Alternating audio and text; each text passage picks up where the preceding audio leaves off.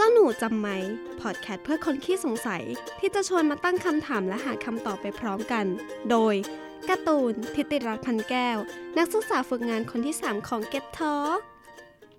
สวัสดีค่ะยินดีต้อนรับนะคะเข้าสู่รายการเจ้าหนูจำไหมและดำเนินรายการโดยการ์ตูนนักศึกษาฝึกงานคนที่3แห่ง Get Talk เช่นเคยเย้ตอนนี้นะคะพายุก็เริ่มกลับมาเข้าอีกแล้วจากร้อนๆอยู่ก็ฝนตกอีกแล้วก็กลับไปร้อนแล้วก็ฝนตกอีกแบบนี้นะคะฝนตกหนักมากค่ะตกหนักไม่เท่าไหร่ก็คือลมพัดแรงมากแรงจนแบบว่าต้นไม้หลังบ้านนะคะต้นกล้วยที่ปลูกเอาไว้ก็คือหักลงมาเลยตื่นเช้ามาคืองงมากว่าอ้าวต้นกล้วยหลังบ้านหายไปไหนแล้วตรงหน้าต่างในห้องอะค่ะรู้ตัวอีกทีก็คือฝนมันสาดเข้าหน้าต่างมาแล้วก็ทะลุมาในห้องนะคะน้ำเจิ่งนองอยู่ในห้องเลยและใน EP ที่28นี้นะคะเราก็จะมาพูดถึงในสิ่งที่ใกล้ตัว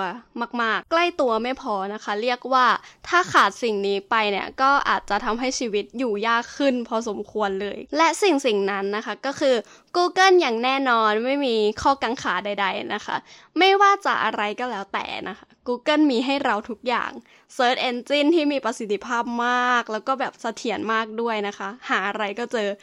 ในชีวิตการศึกษาทั้งหมดที่อยู่มาถ้าไม่มี Google นะคะบอกเลยว่าอาจจะไม่จบแล้วก็ไหนจะเรื่องของ Google Map ที่แม้ว่าในประเทศเราเนี่ย Google Map มันอาจจะยังไม่ได้เสถียรมากขนาดนั้นนะคะแต่ว่าการที่มี Google Map เนี่ยมันก็ทำให้เรารู้ทิศทาง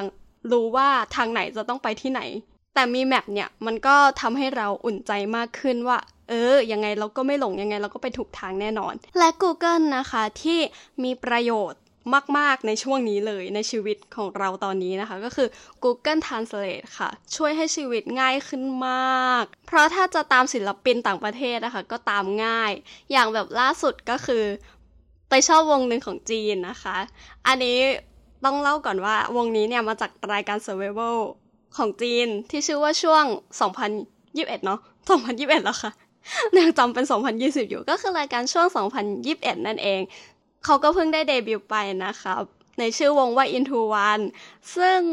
ปกติแล้วเนี่ยถ้าศิลปินจีนนะคะเขาก็จะมี SNS ที่เป็นโซเชียลของตัวเขาเองเนี่ยถ้าใครแบบตามศิลปินจีนก็จะรู้ว่า SNS นั้นนะคะเขาก็จะอยู่ในเว่ยป๋อจะเป็นเหมือนแบบคล้ายๆกับ Facebook หรือว่าTwitter แล้วแต่คนจะมองอะค่ะว่าคล้ายอะไรแต่ว่าถ้าสำหรับเรามองเนี่ยก็จะมองว่าคล้ายกับ Twitter นะคะแต่จริงๆเขาก็เชื่อว่ามันเป็นแบบ Facebook ในสาขาจีนซึ่งในเว่ยป๋ออะค่ะเขาก็จะเป็นแบบภาษาจีนเกือบทั้งหมดคือเราอ่านจีนไม่ได้เลยความชอบของเราเนี่ยค่ะมันก็ถลำลึกไปแบบงงๆตอนไหนก็ไม่รู้นะคะเข้าไปว่าเราเนี่ยได้ไปสมัครเว่ยป๋อซึ่งมันเป็นภาษาจีนเกือบทั้งหมดทำให้เราเนี่ยไม่รู้เรื่องอะไรเลยนะคะแล้วก็ไปโผล่ตรงนั้นได้ยังไงกันก็ไม่รู้สุดท้ายนะคะก็พึ่งสิ่งเดียวในชีวิตค่ะก็คือ Google Translate ในการแปลแคปชั่นต่างๆที่เขาลงนะคะถึงแม้ว่าจะแปลแบบงงๆบ้างได้บ้างไม่ได้บ้างแต่เราก็ต้องใช้การวิเคราะห์อีกทีหนึ่งว่าสิ่งที่เขาต้องการสื่อสารเขาต้องการจะสื่อสารอะไรนะคะแล้วการใช้ชีวิตนี้ก็คือ Google Translate เนี่ยมีประโยชน์มากที่สุดเลยกราบ3ทีนะคะก็คือถ้าไม่มีนี่ไม่รู้จะอยู่ยังไงเหมือนกันแล้วก็ตอนนี้ก็ใช้ Google Doc ด้วยทำงานอันนี้ก็ทำงานสะดวกมากนะคะแล้วก็ทำงานได้ง่ายขึ้นมากๆเลยแล้วก็ยิ่งทำงานหลายๆคนก็คือไม่มีปัญหาอะไรทุกคนก็มาทำงานร่วมกันได้นะคะหรืออย่างพวกระบบปฏิบัติการที่หลายๆคนก็ใช้อยู่นะคะอย่างระบบปฏิบัติการแบบ Open Source Android นั่นเองซึ่งอันนี้เนี่ยก็เป็นของ Google เช่นกันถ้าใครอยากรู้เรื่องของสัญลักษณ์ Android นะคะก็ไปติดตามฟังได้ในเจ้าหนูจำไหมนะแล้ว Google เนี่ยก็มีบริการของ Google อีกมากมายเยอะแยะเต็มไปหมดเลยที่อำนวยความสะดวกให้เราในทุกๆวันนะคะก็คือคิดอะไรไม่ออกก็เข้า Google จ้าแล้วไหนๆเนี่ยเราก็เกริ่นเรื่อง Google มาแล้วนะคะก็อยากจะเล่าก่อนว่า Google เนี่ยมันเกิดขึ้นมาได้ยังไงมันเป็นจุดเริ่มต้นนะคะจากนักศึกษา2คนก็คือแลรี่เพจกับเซอร์เกย์บรินชื่อโปรเจกต์ของเขาเนี่ยชื่อว่า Backrub Project นะคะเป็นเหมือนวิทยานิพนธ์ปริญญาเอกของภาควิชาวิทยาศาสตร์คอมพิวเตอร์นะคะหรือว่าคอมไซที่เรารู้จักกันในมหาวิทยาลัยสแตนฟอร์ด แล้วเขาเนี่ยก็ได้ใช้หอพักของเขาเองเป็นห้องเซิร์ฟเวอร์นะคะแล้วเนี่ยแหละก็เป็นจุดเริ่มต้นของ Google จนวันที่4 กันยายน 1998นะคะบริษัท Google เนี่ยก็ได้ก่อตั้งขึ้นมาและที่มาของชื่อ Google นี้นะคะก็มาจากคำว่า Google ก็คือออกเสียงคล้ายๆกันนะคะแต่ว่ามันสะกดด้วย G-O-O-G-O-L นะคะซึ่งคำนี้เนี่ยมันเป็นจำนวนทางคณิตศาสตร์ที่มันมีความหมายถึงเลข1แล้วก็ตามด้วยเลข0อีก100ตัวนะคะหรือว่ามันคือ10ยกกำลังร้อยนั่นเองสิ่งนี้นะคะก็เพื่อแสดงถึงเป้าหมายของบริษัทสิ่งนี้นะคะก็เพื่อแสดงให้เห็นถึงเป้าหมายของบริษัทเขาเองที่จะทำการจัดเก็บข้อมูลที่มันมีจำนวนมหาศาลไว้นะคะแล้วมันก็มีอีกเหตุผลหนึ่งนะคะเขาบอกว่าชื่อ Google เนี่ยมันมาจากความผิดพลาดตอนที่จดโดเมนช่วงกำลังก่อตั้งบริษัทนะคะพอในช่วงปี 2015 เนี่ย Google ก็ได้เปลี่ยนโครงสร้างของการบริหารไป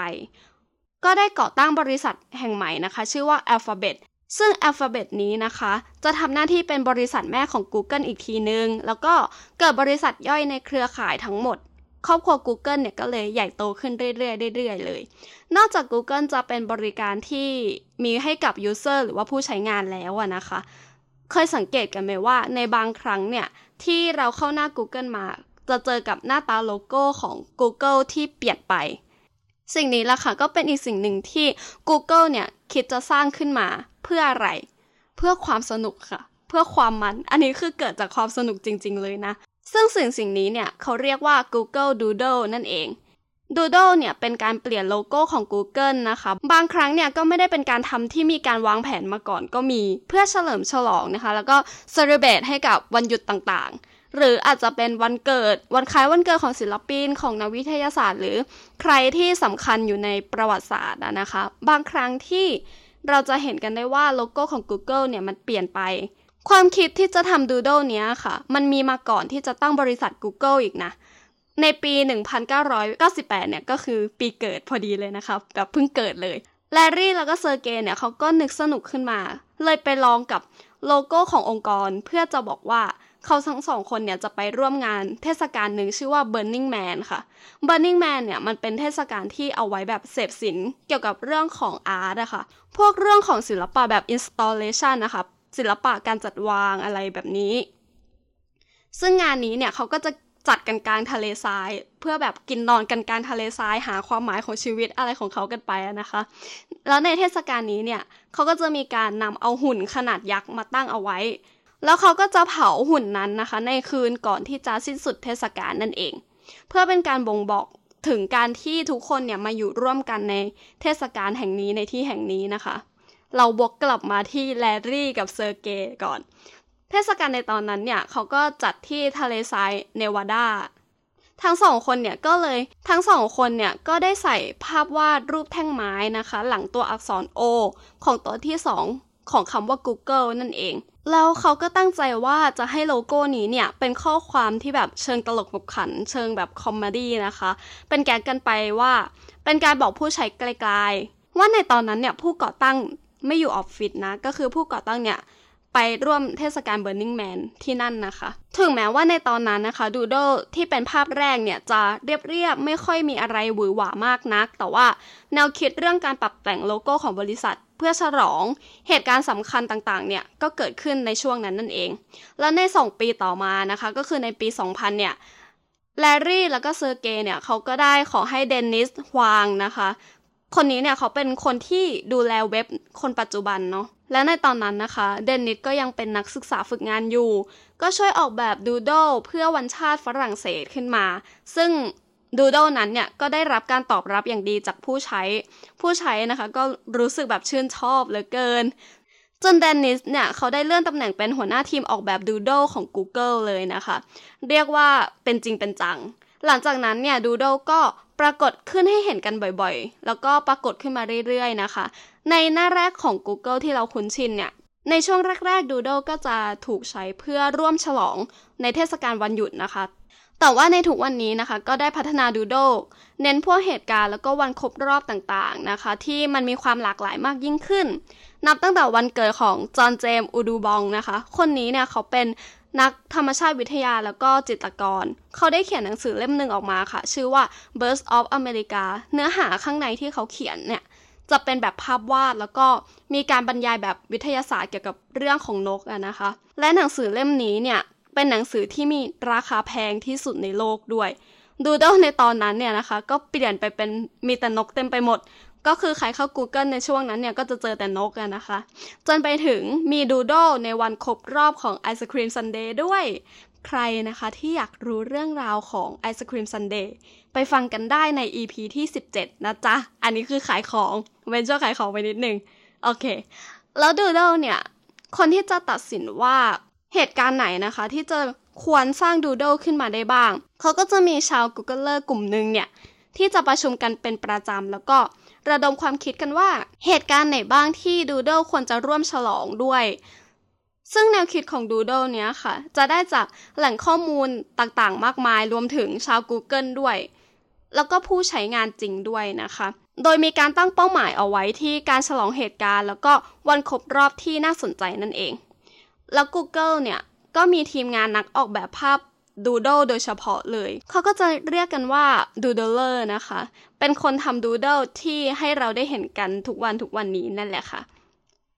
และในตอนนี้เนี่ยก็มีการสร้างดูโดไปกว่า 4,000 รายการแล้วด้วยอย่างของไทยนะคะก็มีดูโดเหมือนกัน